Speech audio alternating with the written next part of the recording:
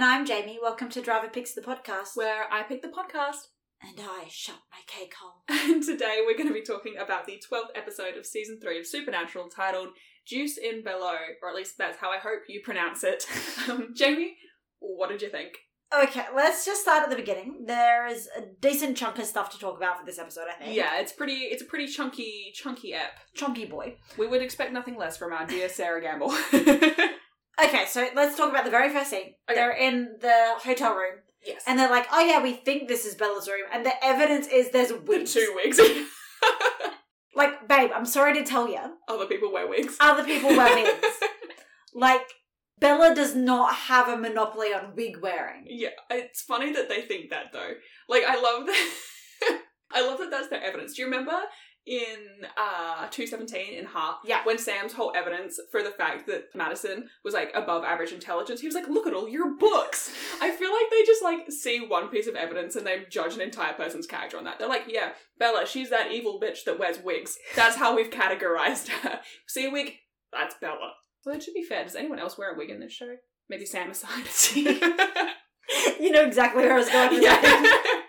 Anyway, okay, yes. So let's maybe quickly talk about Bella. Okay, yep. In this ep. Obviously, recently she stole the Colt from the boys in a baller move, honestly. Can't believe they didn't see it coming. They're really bad at underestimating her. Yeah. And we love that for her. But yeah, so she's stolen the Colt. Obviously, she's going to fence that because that's...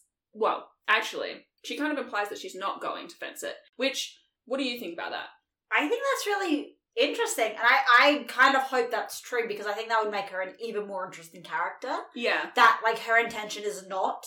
To fence it. And that she... Because if she's not going to fence it, obviously she has a purpose for it. Yeah. Like, she is something that she wants to kill. Yeah. And I'd be fascinated to see... Where that kind of goes. Look, this is not where they're going. Okay. I know this for a fact. They would not have done it like this if this is where they were going. Okay.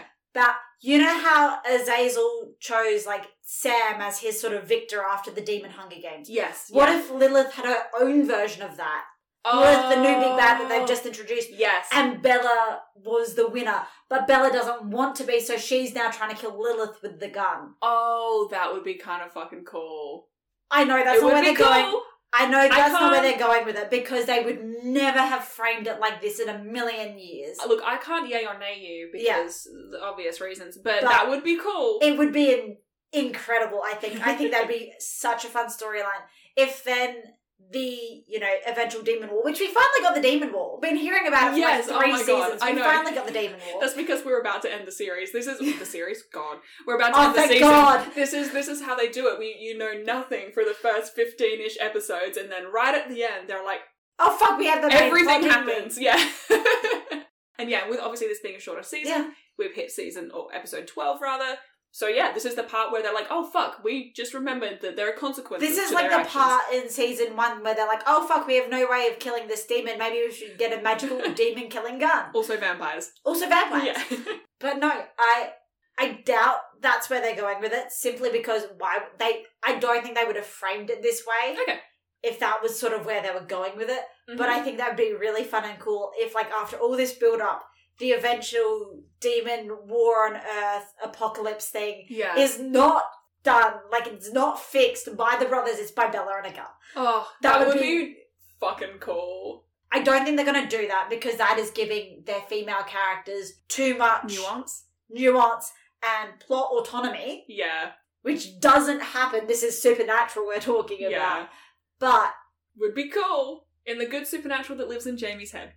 In the good Supernatural that lives in Jamie's head, the brothers are dead. I'm really sorry. I know you like Dean. I also like Sam. I promise I do. I just think... Look, we talk about him once every 4 episodes. Yeah, and then we just make fun of his hair. Sorry, go on. In the good Supernatural that lives in my head, Ava won. Mm-hmm. Sam and Dean are now dead. Yeah. Oh no, Sam and Dean might still be alive, but they're both going to die. Okay. And then the good Supernatural that lives in Jamie's head, she just kills them off. And then the main characters are now Bella and Ava. That is cool. And Meg. Yes. And Ruby can be there too. Oh, wait, how are you feeling about Ruby? We haven't really, because really the only thing you've said about Ruby thus far is she still kind of feels like Meg 2.0 and you don't really know how you're vibing with it. She does feel like Meg 2.0, which means that I do like her inherently. Like, I can't not like a Meg knockoff. I like Meg too much to not like a Meg knockoff. Yeah. She is starting to feel more like her own character, which is good. I'm enjoying that. Mm-hmm. But, she still gives me Meg vibes. Yeah, okay. And I think that just might be because there's only so many vibes you can give a demon. Yeah, like they are different people, they're different demons. Characters, but they have similar, because they are, like, I guess a similar species, they have similar, like, vibes. Yeah, and, like, they're obviously, they're still, sort of je ne sais quoi. Yeah, exactly. They're still, like, the evil vibe, you know? Like, that's kind of what they're going for. Okay. The sort of ruthless cutthroat will do what they need to do to get ahead. I'm really excited for you to see how Ruby's character, like, progresses. I think you're really going to enjoy it because she certainly does become more of her own character, sort of further removed from the likeness of Meg. Yeah. So I think that you're going to enjoy that, which is going to be really fun. While we're on the topic of all of the lady characters, we did just get Lilith introduced. We did. And you've previously talked about how much you love creepy little girls. So I've been excited for you to get to Lilith. So is she going to stay as a creepy little girl? Or does she have... So she's a creepy little girl for at least a significant portion of time. Ooh. Yeah. I love that for me. Yeah. I was really keen for you to get to Lilith because, first of all, it's nice to have...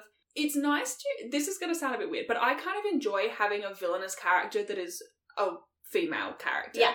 Especially in a show that is so male-driven and, like, obviously their whole point is going to be, like, defeating her. Like, that's going to be the thing they're working towards. But I do enjoy having female characters who are, like, who give them a run for their money. Yeah. And I guess that's part of why, like, Meg and Ruby, like, have that, like, appeal. Even Bella. Bella as well, absolutely. Yeah. Like, she's not a villain, quote-unquote, but she is... morally grey. Yeah. And that's why I love her so much, because, like, obviously, like, the point of the show is, like, it's about the brothers, like, it's about the boys. And look, I just told you my ideal supernatural is to get rid of them, yes. And they're just focusing on the female characters now. That was literally, like... essentially, and Bobby can be there too. Bobby can also be there too. No, so... the rest of them can go. I'm sorry, I thought of Henriksen. Did they seriously fucking kill him off? They did kill him off, yeah, I know. I hate that Henriksen dies. This show really has an issue with killing off women and people of colour, doesn't it? Oh, yes, absolutely. No question there. Because this is the second interesting person of colour character they've killed off in the last season. Like, in this season, in season 3 so far, they've killed off both Gordon and Henriksen. I think they're actually also the only two recurring people of colour in the series. Because everyone else is, like, either Missouri or a lot of the characters in Route 666 have been one-time characters. At this point, anyway, you didn't say Missouri comes back. Missouri does, but not for enough to be fucking ever. Yeah, not enough to be really considered a recurring character. Yeah, like, by technicality, sure. You appeared in 2 episodes that is recurring. Yeah, like, exactly. And not in the way... she was never recurring in the way that Henriksen was recurring or that Gordon was recurring. Yeah. So... and even though, like, obviously Gordon was not a character that you're supposed to, like, sympathise with or anything, like... I did not like Gordon. No. I still do think he was a very interesting character. Yes, exactly. It's a bit like how I feel about John. Like, I do not like John. Yeah. But he is an interesting character. Yes, exactly. And, like, that's what makes a good villain. Is, like, because you want them to be interesting. You want them to have, like, be multifaceted. If they're just, like, a 2D killer, it's like, well, this is just, like, Scooby-Doo, isn't it? Yeah. And it's like, no, like, that's not what we're about. Yeah. But, yeah, the fact that I mean, it is what they're about. There isn't a Scooby-Doo episode. Well, yeah, look. I think the thing that bothers me, obviously, outside of the inherent issues with it, like, looking at it from, like, a character and plot analysis standpoint, the thing that really bothers me about Henriksen's death is 2 things. One, that it was unnecessary. Like, the only thing that his death really does to further the plot is, like, Dean is, like, impacted. Like, Sam is obviously impacted by it, but we do get Dean's, like, reaction shot. Because, like, we'll talk about this a little later, but, like, I do think there's, like, a little bit of flirting going on there. They were, like, frenemies. Yeah, they had the, like, little, like, bantery thing going on. But anyway, so, like, he liked him and he died. And like, they were about to get an ally in the FBI. Exactly. The other thing that bothers me about it from like a plot character perspective is that they had just set him up perfectly to be introduced as a hunter. Mm-hmm. Like, he had literally had that conversation with Dean. It's the same thing that annoyed me about Ron's death in Night Shifter, which is that they had the perfect setup to create a reoccurring character who's another hunter. Yeah. Who can sort of pop in and out where they happen to bump into each other on cases. Mm-hmm. And be like a fun character who like reoccurs like once every couple seasons or something. And it just like, it's really hurting the sense of like the hunting community. Like, because like at this point, there's like 4 characters we know of in the hunting community. Yeah, that we know personally. Oh, 5, sorry. Other than the ones who were like on Gordon's kind of, Yeah, but of the like name characters who are friends of Sam and Dean. Yeah. We have 5 characters. Yeah, so you got Joe and Ellen. Bobby. Ash, who is now dead. And, so Ash. And Missouri. Well, But even Missouri is only tangentially... And even, like, you could maybe replace, because Ash is dead, you could maybe replace him on that list with Bella, but even then, Bella is, like we said before, so morally grey that, like, could you really consider her an ally? Yeah. Probably not. Ruby, you could almost probably consider more of an ally at this point than Bella. Yeah. Like, so... At least in terms of consistently not screwing the brothers over. Exactly, yeah. So, you're right. And it's so frustrating because, like, he could have been, like, he was already such a solid character. He was, like, played excellently. Yeah. He had this great rapport and they had history and he had, like you said, he had the ins at the FBI. Yeah. Like, he literally made this is important. They're legally dead again. Dean's second legal death, I think we should keep count.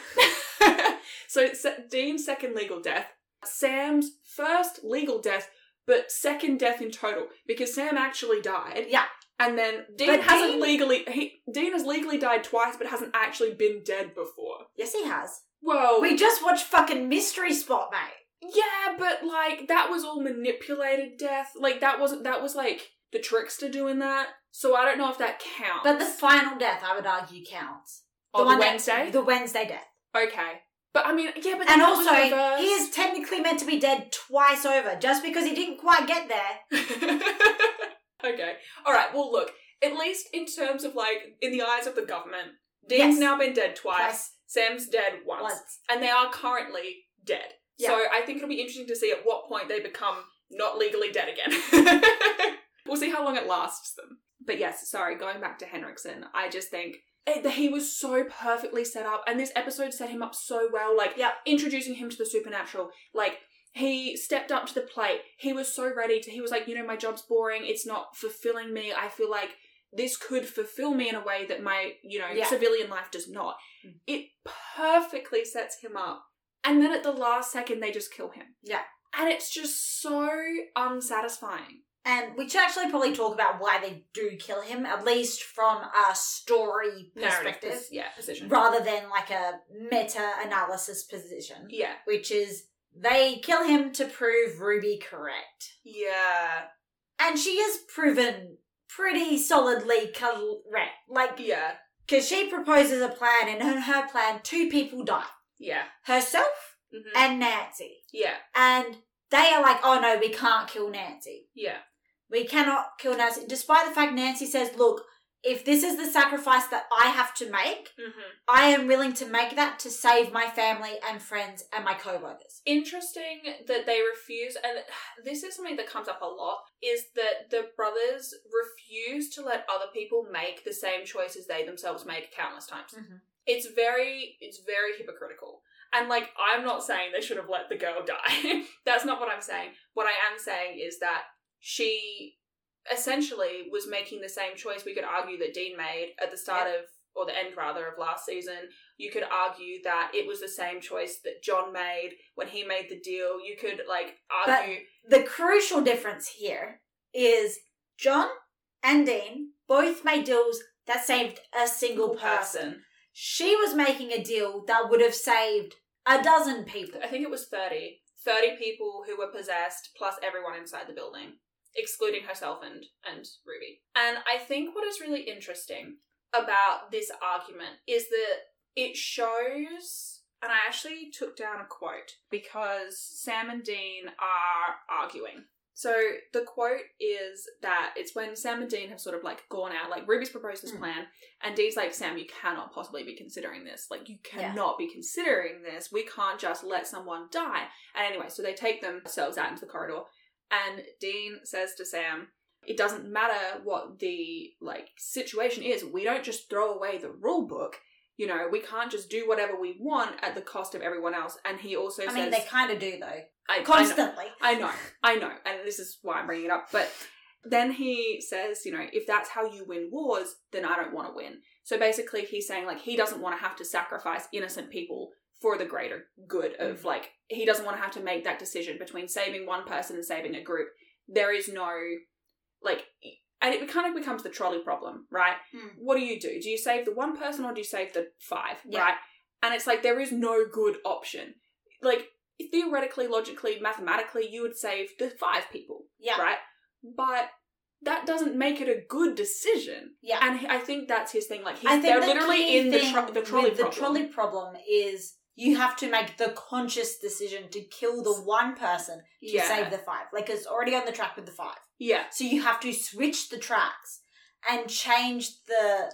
I think it actually relates more to the offshoot of the trolley problem, where it's, do you kill one healthy living person to get 6 different organs to save 6 different people? Yeah. To be able to do organ transplant to save 6 people to kill 1 and to actively kill one person to save. Yeah, no, you're right. That is a better... Because, they would have to actively... What was it? Cut her heart out, I think. And obviously, like, I don't think they would do it. I think Ruby would probably do it. But it's also, like, they are the ones who are left with that call. Yeah, I think...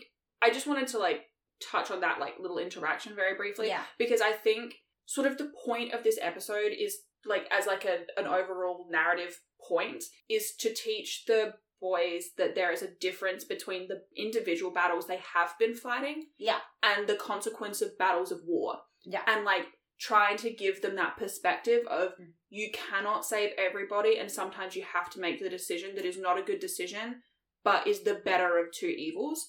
And again, I'm not saying I'm supportive of murder, but it's...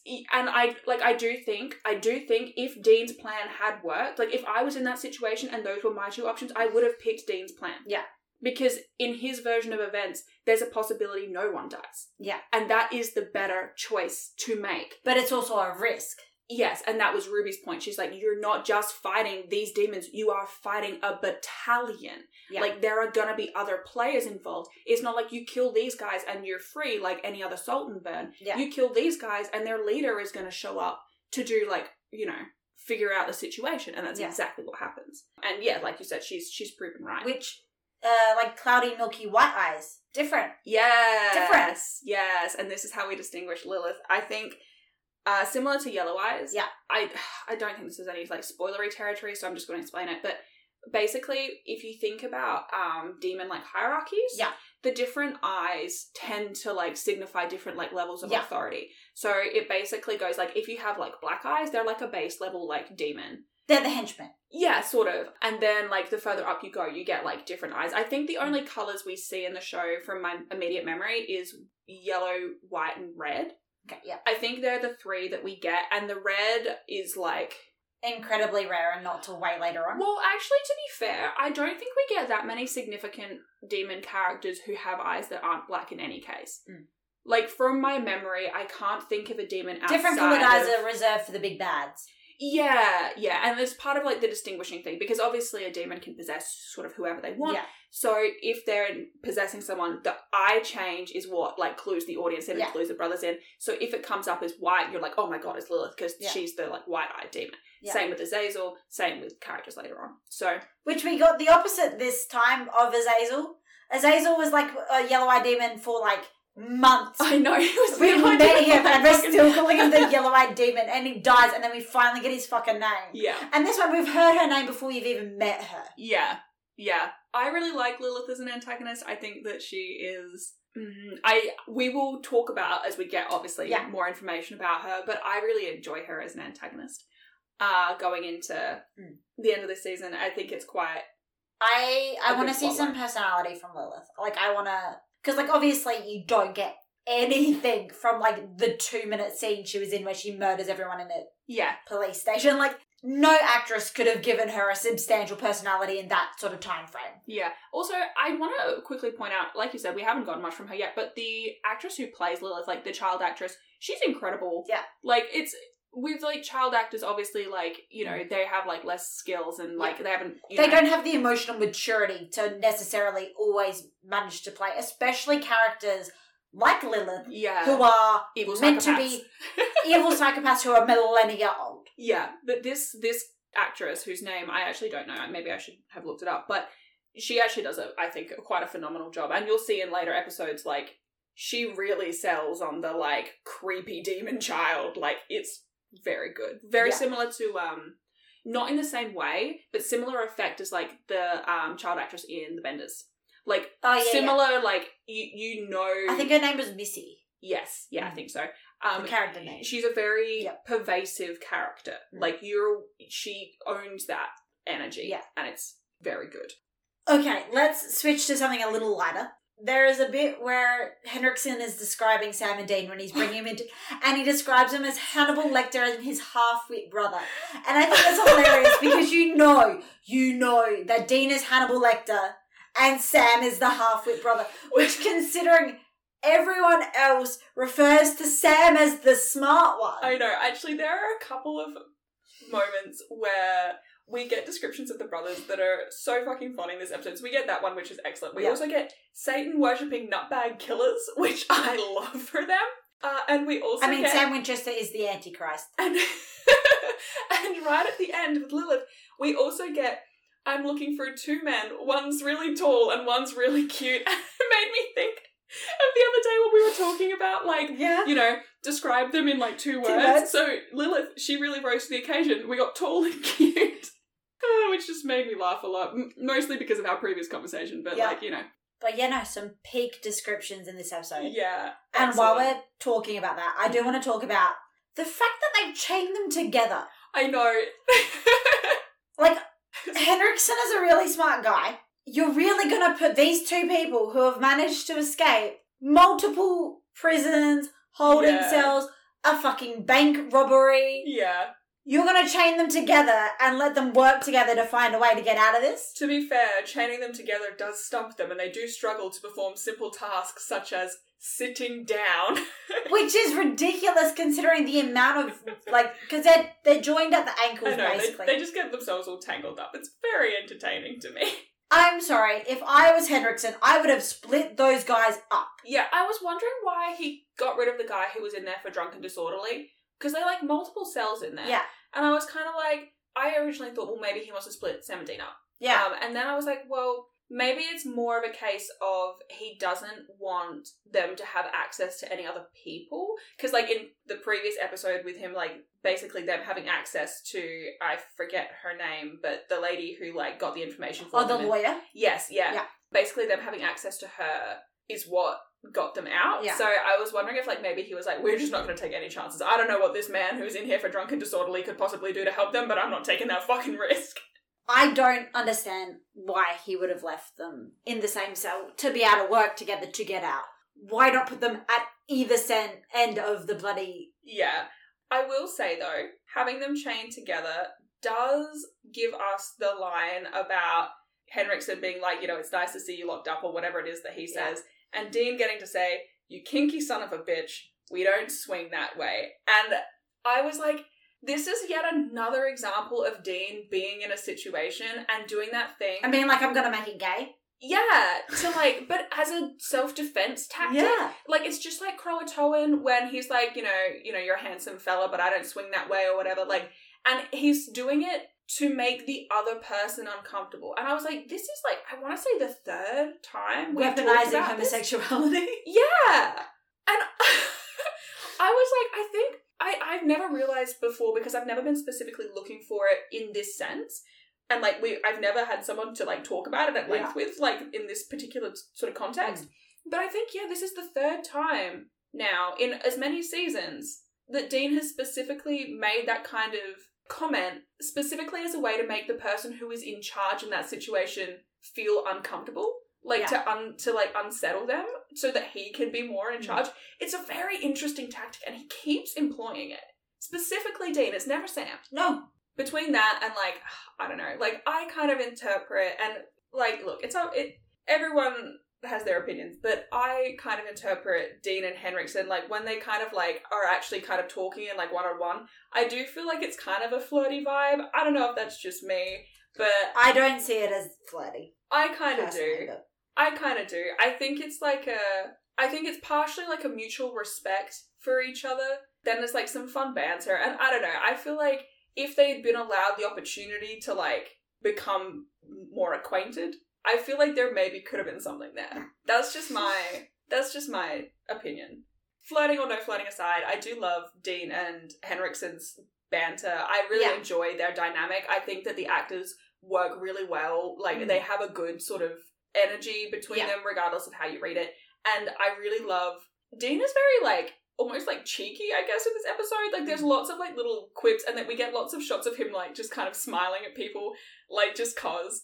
And I enjoy that. I enjoyed him saying to Henriksen, you know, if it makes you feel better, like, Bigfoot's a hoax. But is it? Because they have said so many goddamn times, this is something that doesn't exist, and then it is something that exists. They just hadn't seen it with their own two eyes, so they didn't believe it was real. Look, I don't think we ever come across Bigfoot in the series, at least not that I can think of, but that doesn't mean that he's not out there.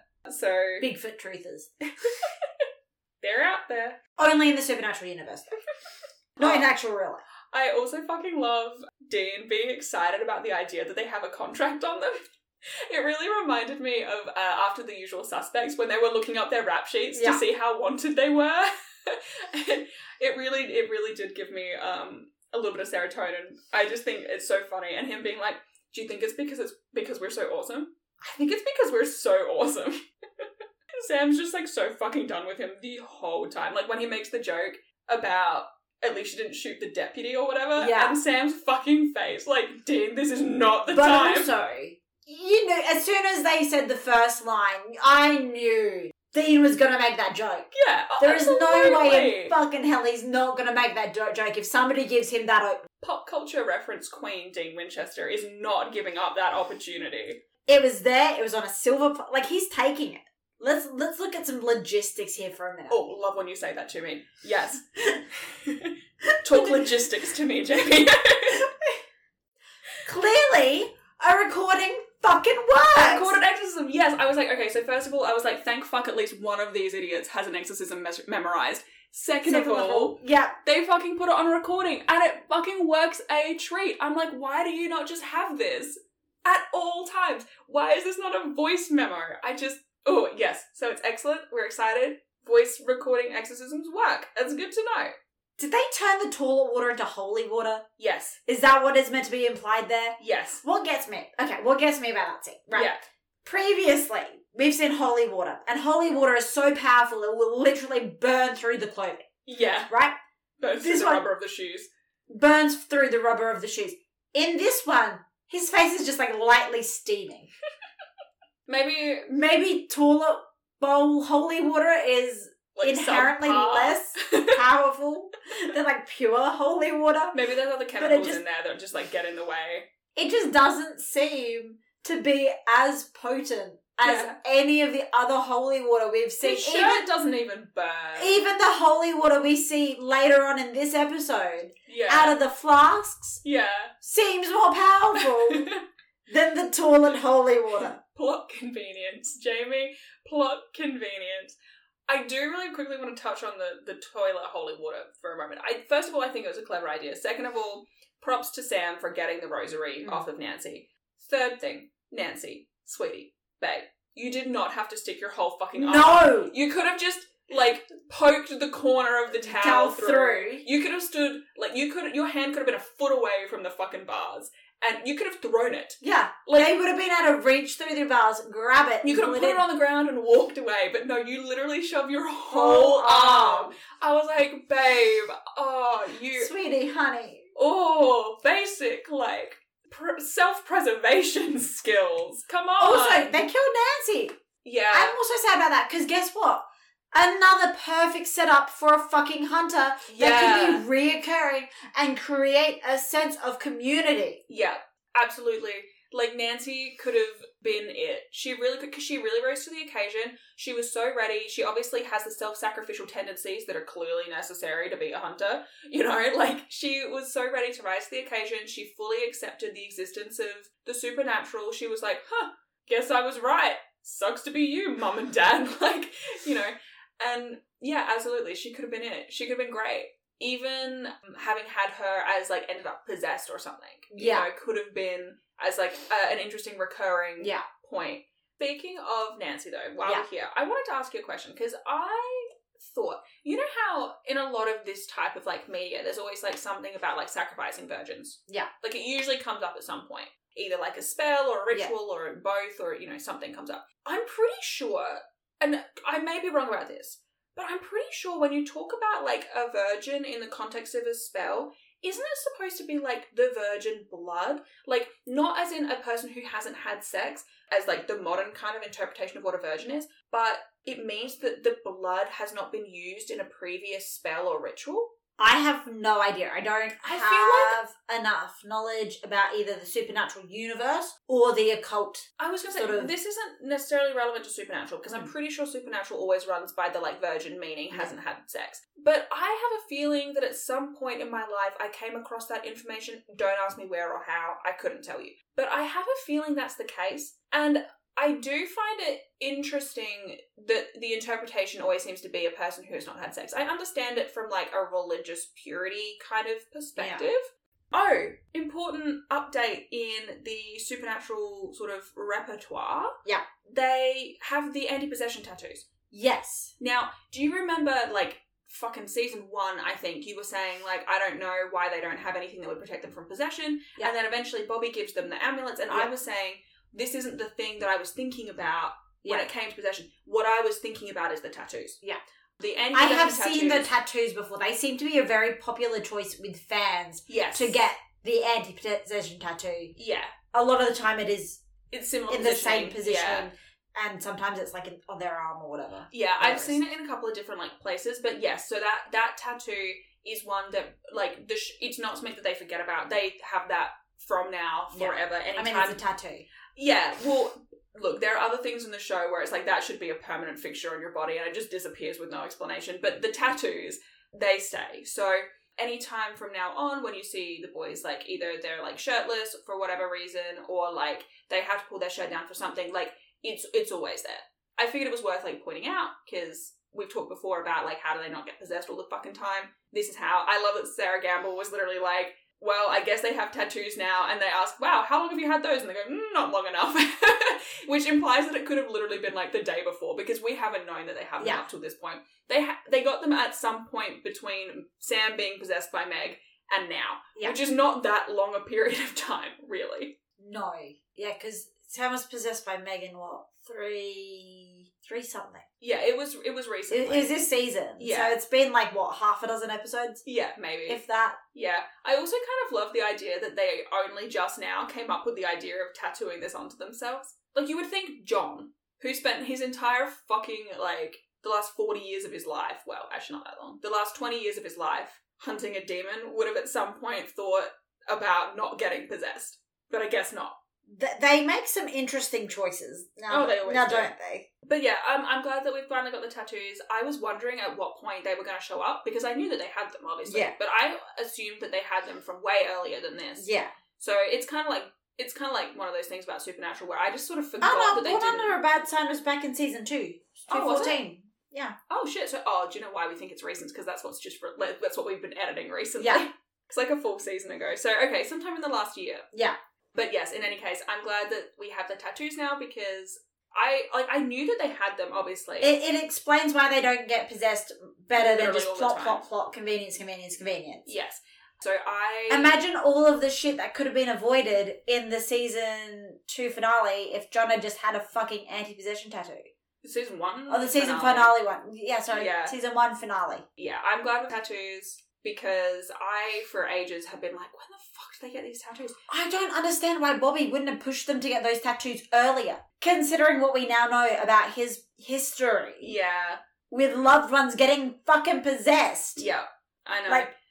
I think it's one of those things where they're like, oh wow, someone in the writer's room was like, oh, this is probably a good idea, hey, and they were like, oh yeah, that's alright, we'll put that in there, and then they just did, and there was just no explanation for why they didn't have it the whole time, other than yeah, we didn't think about that. Whoops. I think it's just they sort of realised that the threat of possession was too big. Especially with so many demons now. Yeah, so it's sort of they were oh, they can't just have the justification they had in the first season where it's demons were kind of rare, and they didn't really have to think about what would be the implication of the boys getting possessed. Mm-hmm. And then they were oh, let's possess one of the boys, and then they were oh no, holy shit, this is an issue. Yeah. Now that we've proven the boys can be possessed. Mm-hmm. We need to fucking solve that real quick. Otherwise that's a glaring issue, and if the demons don't just fucking possess them, the demons are going to win real quick. Yeah, literally. They're going to win real quick. So I think that might have been what did it, which is why they're oh, we actually probably need something in place so that people can not get possessed. So we can regulate it, basically. Yeah, so that we're not giving the demons too much power coming up to the finale. Yeah. Can we talk about the fact that Sam puts a line through the demon trap so Ruby can get out, and then they never fucking fix it? I think they must. I think they just don't dedicate screen time to it. Because then later when they let all the demons in, they make a point of all of them scratching the lines and the traps again. So I think it's just one of those things. But no, they all just walk out of the room. Oh, yeah, I guess they do. They all just sort of turn around and follow it. All you have to do is quickly just have a single shot of them grabbing, the can of spray paint and just going, shh. So it's a complete demon trap again. So while they're having the meeting with fucking Ruby, you can't just have demons pouring in through that fucking window. At least they fixed the salt line. I don't know, man. I can't really argue that point because you're right. They do just kind of leave it. Obviously it's implied that at some point someone goes and fixes it. But, yes, they don't show it. Actually, one thing that did kind of make me laugh a little bit about watching when they are scratching their lines to, let the demons in closer to the end, you can really tell that they've done multiple takes because they're scratching at the paint and I'm there's already, a massive chunk of this paint missing and it is, not matching the pattern that you were scratching at all. It's very clear that at some point you've already scratched this and no one fixed it before you took the next take. And I was you couldn't have, just shot, you couldn't have just repositioned the camera, a bit so that you're looking at a different part of the same fucking circle. No. We're going to scratch the exact same spot, but we're not going to make it look like it's correct. Yeah. We're just going to scratch over the top of the existing scratch. They make some fun continuity choices in this episode, don't they? Do they? What ones in particular? Nothing is jumping to my mind. Mainly the demon traps and the salt. Oh, okay. I thought you were introducing a new topic. I was no. What else did they fuck up? I was damn. What they did fuck up, though, was the special effects are so goddamn bad. I fucking knew. I was watching it and I was Jamie's going to have a field day with this one. She's going to detest it. It's got the smoke she hates. It's got the lightning she hates. It's got the fire thing at the end that makes no sense. It just, I like the smoke effect when it's one or two demons. Yeah. As soon as you have a whole bunch of demons, it just looks so bad. I know. The special effect is effective when it's one demon. As soon as they try to multiply it, it's just a black mass that doesn't have any definition, that just looks like some black fucking shit. I mean, I guess that's kind of what it is. I don't know why it has lightning. This is the thing that confuses me. I don't think demon swarms ever have lightning again. At least not the jumpstone. I can think of other demon swarms in the show. I don't remember other demon swarms with Palpatine lightning. This is the only one I can think of. So, I don't know what the creative choice was there. Maybe it's just I don't know, maybe it's so it's if people who weren't hip to what it was saw it, they'd think it was just a weird fucking storm. I don't know, but it blew through a petrol station, so... I mean, the demons are certainly taking the scenic route though, aren't they? Oh yeah, I don't know. They're here, there. I don't know what the point was in showing them going through that, but... Refuel. Oh, absolutely. Yeah, they needed... they needed to stop at the servo, refuel. They needed a meat pie and a Chico farmers roll. Union. Yeah.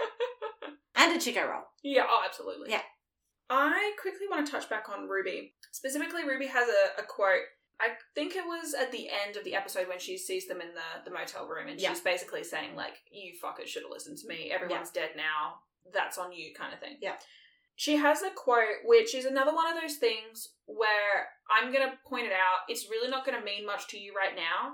Oh, yeah. But it's one my of those favourite. things, I really love when you're like, here are these things that are going to be relevant in 10 seasons. This isn't 10 seasons away. This is closer than that. It's something that I heard and I was like, wow, that sounds really fucking familiar. I've never put those two pieces together before, given the context of the next 2 seasons. There is a lizard in my room. What? It's behind the curtain. If you lift up that little bit of curtain. Hello, Skink. Hello, buddy. How did you get in here? Small friend? Oh, you hiding? Well, maybe we'll just leave him. No. And after we finish, I'll grab a cup and we'll put him Transplaning. outside. Anywho, so anyone who's seen the show before, I think should recognise why this quote feels familiar to me. And I thought it was interesting, given the development of both Ruby and this other character in relation to Sam and Dean. So that's kind of, I guess, the vaguest I can explain it. So basically Ruby says to them, I was going to kill myself to let you win. I'm not going to stand here and watch you lose. And it's basically what, she's saying, well, oh no, do you know what? It's not at the end. It is when she leaves, when they decide they're going to go with Dean's plan. Yes. Rather than hers. Mm-hmm. But my point still stands. The quote it's not word for word, but it is familiar in a lot of ways. I just thought that was worth pointing out. And when we get to the sort of like mirrored quote down the line, then I'll be able to point it back and be like, you see what I was talking about. So this is another one of those fun things where I'm like, this will be important later. Jamie's looking at me like she's so fucking done with my shit. And I think she probably is. I mean, that's how I spend a lot of this podcast, so it's not special. Oh, I think it is important that we talk about Ruby and the fact that she was literally willing to die. Yeah. Because when she says vaporize, I'm going to assume, like, that's die. That's like shoot with the gun that kills anything, die. Yeah, not just like exercise out. Yeah. And that's, like the quote I just said, like, I was willing to die for this. This isn't just sitting on the timeout bench at recess. Yeah. Like, this isn't like no hat, no play. Yeah, and I think that kind of comes back to what we were talking about before, which is her really trying to underline the difference for them between what they're used to and what they're coming up against. And this is something that actually for her character is really quite a recurring sort of thread. Yeah. We've previously had like her having even recently the conversation with Dean about, there is no way for me to save you. But Sam needs to be prepared to deal with this without your help. And that's why I'm here. And that's why I'm willing to risk my neck. Because I know you guys are in over your heads and Sam's about to be doing it. Worse if I don't. Yeah, and Sam's about to be doing it by himself. Which, it continues the thread of, if Ruby wanted them dead, she'd just stop fucking saving their lives. Literally. Like, okay, this episode, she didn't actually save their life, quote unquote, like she has in the past. Yeah, but she showed up and she didn't have to. But she showed up, she didn't have to, and she would have saved their lives. Mm-hmm. She would have saved all of their fucking lives if they'd gone with her plan. Exactly. And actually, I have a question for you. I know that we talked at the top of the episode about how you're feeling about Ruby. Yeah. But I do just want to ask, how do you feel about Ruby's morals? Because I remember, I think when she was first introduced, you were like, I don't trust her. Yeah. Do you, has that position changed for you? Now that we're sort of at the end, almost at the end of the season? It's softened a little. Like, I still don't trust her. Yeah. I still don't think that she's just doing it out of, the kindness of her heart. So you don't buy what she sold Dean in the episode where she's talking about she remembers being human? But I do think her motivation might be slightly different. Okay. Than what I originally anticipated. Because I was like, oh, she's just trying to get in with the new leader of Hell. Yeah. That is it. I think she's trying to get in with the new leader of Hell. Yeah. But she's trying to get in with the new leader of Hell because she has a reason to be against the other leader of Hell versus just betting on the horse that she thinks is going to win. So you think it's less of a she wants to be on Sam's team and more of a she doesn't want to be on Lilith's? Yeah, part that. I think it's sort of when you vote and you sort of choose the lesser of two evils. Yeah, okay. I don't think she particularly likes Sam or Sam's whole shtick. Yeah. I think it's just better than Lilith's. Okay. I think she's choosing literally the lesser of two evils. Okay, cool. I thought this would be a good point to check in with that because now we're sort of getting towards the end of the season and having this episode now we've had Lilith introduced. I was like, well, actually now it's probably a good time to ask you about this and how your opinions change. I don't think it's a purely moral thing where she's like, oh, well, Sam's the good guy, so therefore I want to be the good guy. I want to save humanity. I'm going to work with Sam. I think it's, of the two of them, I'd prefer to work with Sam than Lilith. Yeah. For my goals, Sam is the better way to go. Going with your theory on wanting to sort of be in with the leader of Hell as well, I also feel like maybe it's a position where she feels like Sam is more easily manipulated. Yeah. Then Sam has no idea what's going on. Whatever Ruby tells him, he's believing, because he has no other information. Like, this kid knows jack shit all. Again, he's the half-wit brother. Which I think I now understand. When I wrote the episode description for Night Shifter, I wrote the episode description and I wrote it, and it's like, is his brother Sam, because I did it in like a parody style. And I remember you being like, this is fucking hilarious. Is this one of the reasons why you thought that was fucking hilarious? Because then it later comes out that like the Lord does fully view Sam as sort of like this idiot who's just doing what his brother says. Yeah, quite genuinely. It's very much from a like legal standpoint, and I think this pretty much flows through the series. And as it has sort of so far, everyone sort of sees, like, Dean is the one who's the, like, crazy psychopath killer. And Sam's just kind of there. Like, he's also doing the stuff. But they're like, but Dean is the one. Like, you know, Sam was a good kid. He went to Stanford, you know. He's been corrupted. He's just confused kind of thing. And they don't outright say it, but it is this funny kind of, like, implication that, like, Dean is the mastermind, the evil psychopath behind everything. Yeah. And Sam is just sort of there. Yeah, exactly. Yeah, it's a really funny take. And I think that's partly why, like, in episodes like The Usual Suspect, where Sam's, like, kind of bummed that, like, Dean is, like, more wanted than him. Because, yeah, like we said in that episode, it's not that Sam is any less of... Well, I mean, they're not psychotic killers the way that they're presented, but it's not that he's any less dangerous or anything. It's just that for some fucking reason, people have decided that Dean is the one that they need to be worried about. And, like, Sam's, like, less of a concern. And that's probably just by virtue of Sam was out of the life for several years. Yeah, and we talked about this in The Usual Suspect as well. You know, Dean was racking up bloody extra charges. And Sam was at a prestigious university, which, like, colours people's perceptions of, like, who he is and what he does. But, I think it's very funny that Sam is 100% just, like, the sidekick. He's been sidekickified. Which is really funny because that's exactly what happened in the show. Yeah. It's just so meta. Like, Sam was meant to be the main character, and he's been relegated to the sidekick, essentially. Yeah, it's the Dean show now. If I had my way, it'd be the Meg show. Yeah, I know. Or the Ava show. I love those ladies. Rip.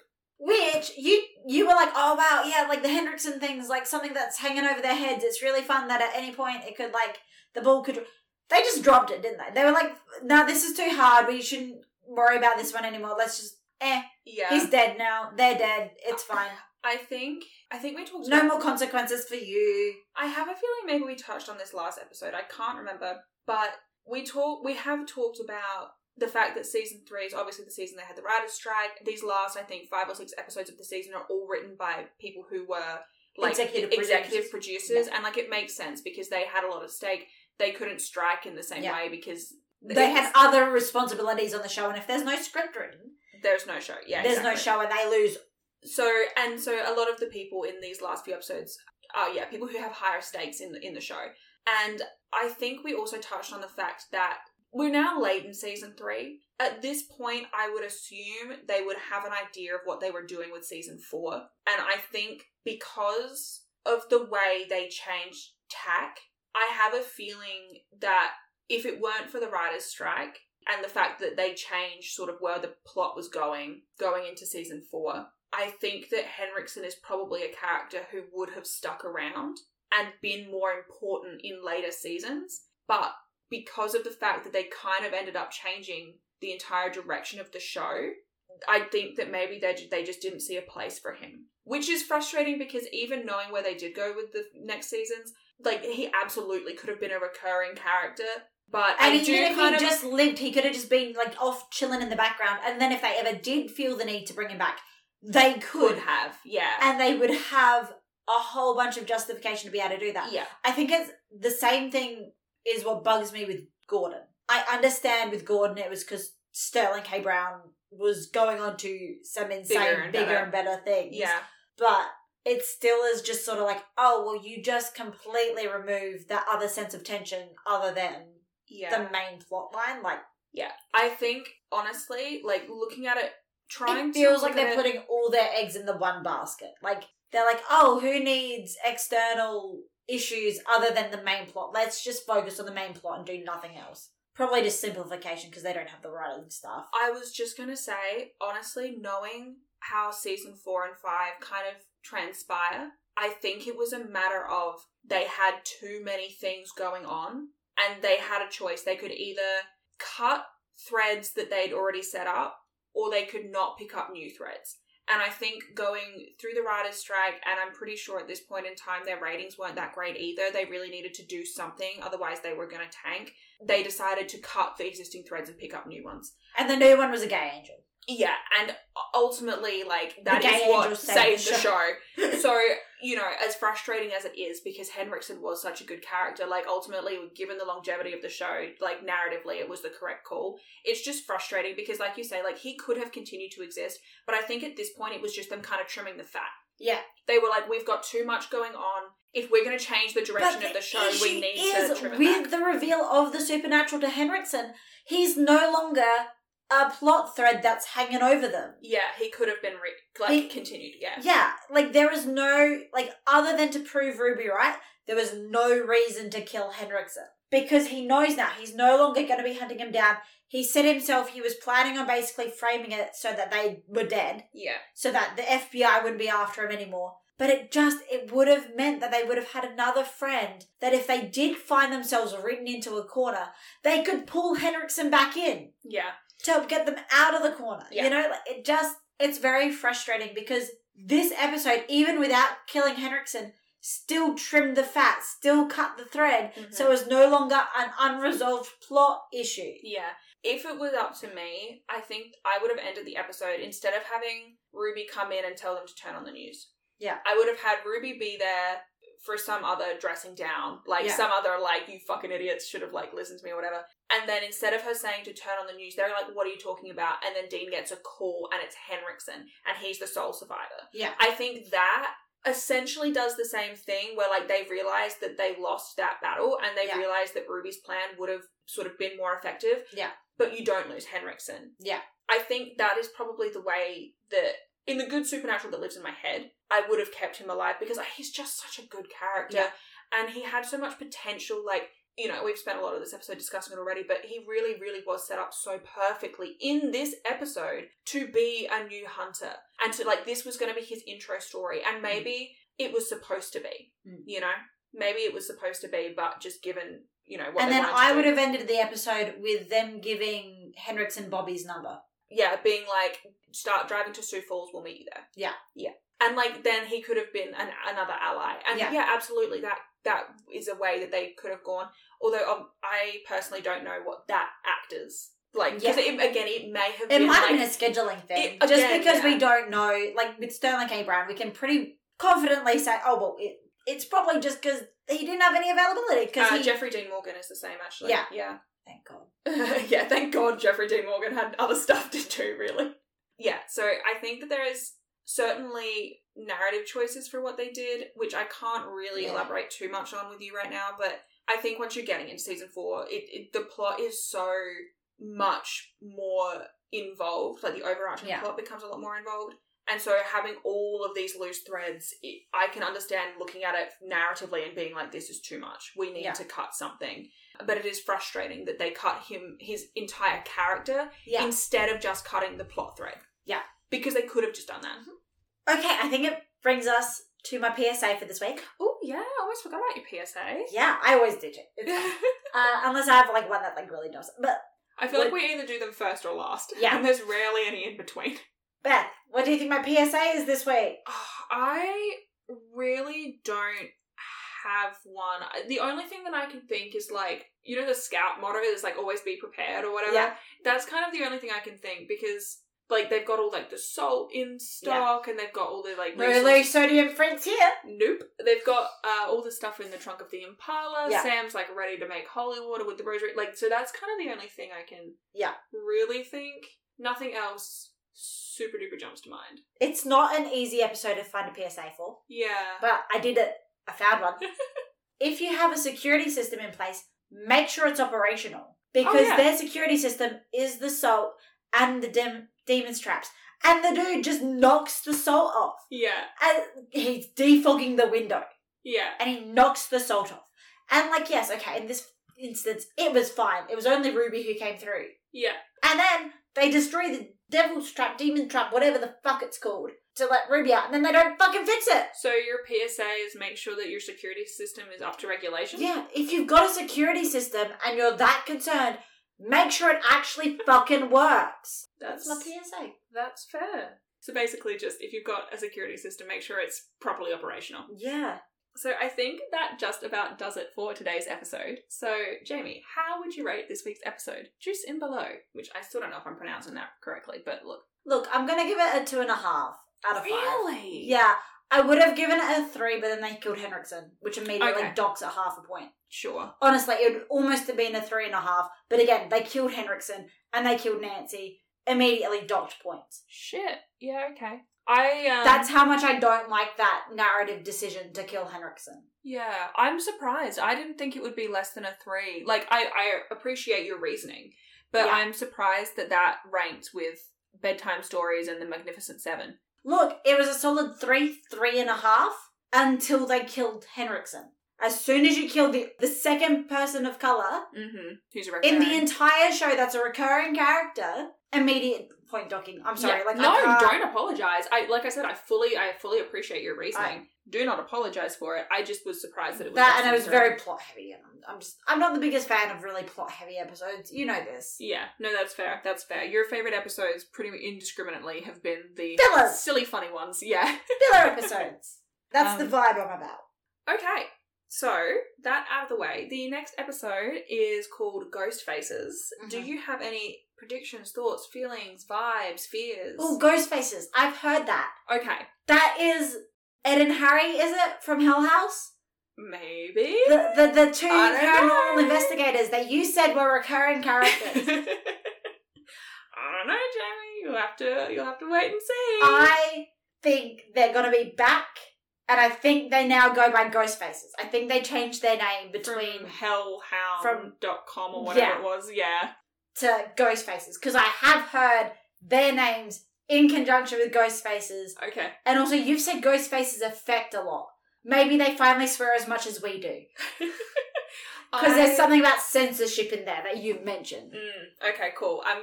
I'm glad that you remembered me talking about the Ghost Faces effect, because that is going to be probably a pretty big discussion point for next episode. Okay. I would assume, maybe we'll just skim over it, but I would like to talk about it. I mean, the episode's literally called Ghost Faces. So the Ghost Faces effect seems like it's going to be relevant to the episode called The Ghost Faces. Okay, cool. So...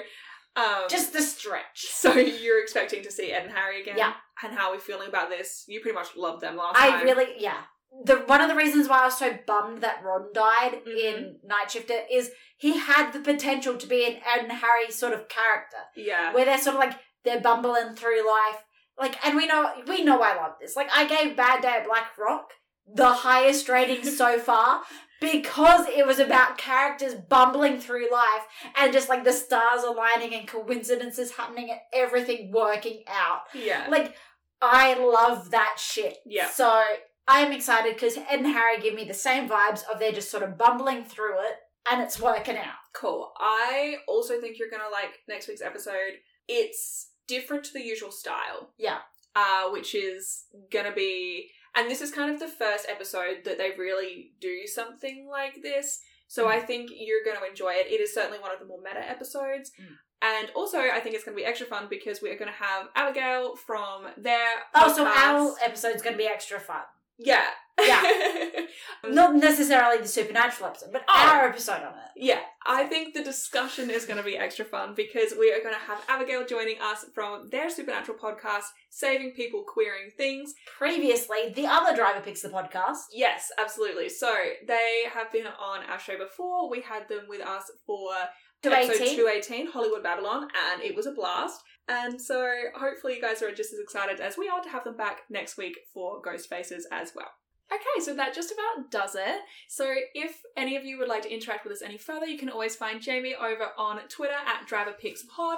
I think it would be super fun. We talked about tattoos for the boys today. I think it'd be really cool. I know so many people in the fandom have really cool, unique supernatural tattoos. Ooh, I want to see them. It would be super fun to maybe share those. Obviously, Jamie probably hasn't seen a lot of them before, and probably won't understand the context of a lot of them. Do not give me context if it is beyond this point. But spoiler-free version of this. I also... Just send me a picture, I'll go, ooh, pretty, I don't understand it, but pretty. I also have been considering getting a supernatural-themed tattoo. Also, if they send me a tattoo that I don't understand, I'll try and tell them what I do understand about it. So you're going to give context? I'm going to give context. It will probably be wrong, but it might be entertaining. So I have also been considering getting a supernatural tattoo for a while. So I would also really love to just look through the thread for any inspiration. But yes, so absolutely, if you have any supernatural themed tattoos or tattoo ideas that you would be willing to share, I feel like that would be an amazing thread. So go hit Jamie up on Twitter. Oh, that would be so much fun. That would be thrilling. But if you want to hit up Bethany, we were like, look, we all know Supernatural is objectively terrible. Yeah. Send her your favourite fix-it fix. Please. Specifically about Hendrickson Living, but all fix-it fix are acceptable. Yes, I will take any and all fix-it fix, please, and thank you. They heal my broken soul. Absolutely. If you have any favourite fix or fic recommendations about specifically related to this episode, Hendrickson Living, Hendrickson becoming more a inclusive part of the supernatural kind of universe, I would absolutely love to see it. Yeah. I haven't really seen that many actually in my own perusing, so it'll be all new content for me. So yeah, send your fix it fic recs to Bethany on Tumblr at DriverPix the podcast. Please do. And that just about does it for today. So thank you so much for listening. Hopefully you had as much fun listening as we did recording. And we will see you next week for our episode on Ghost Faces with Abigail. Bye! Bye! Gotta get rid of this skink.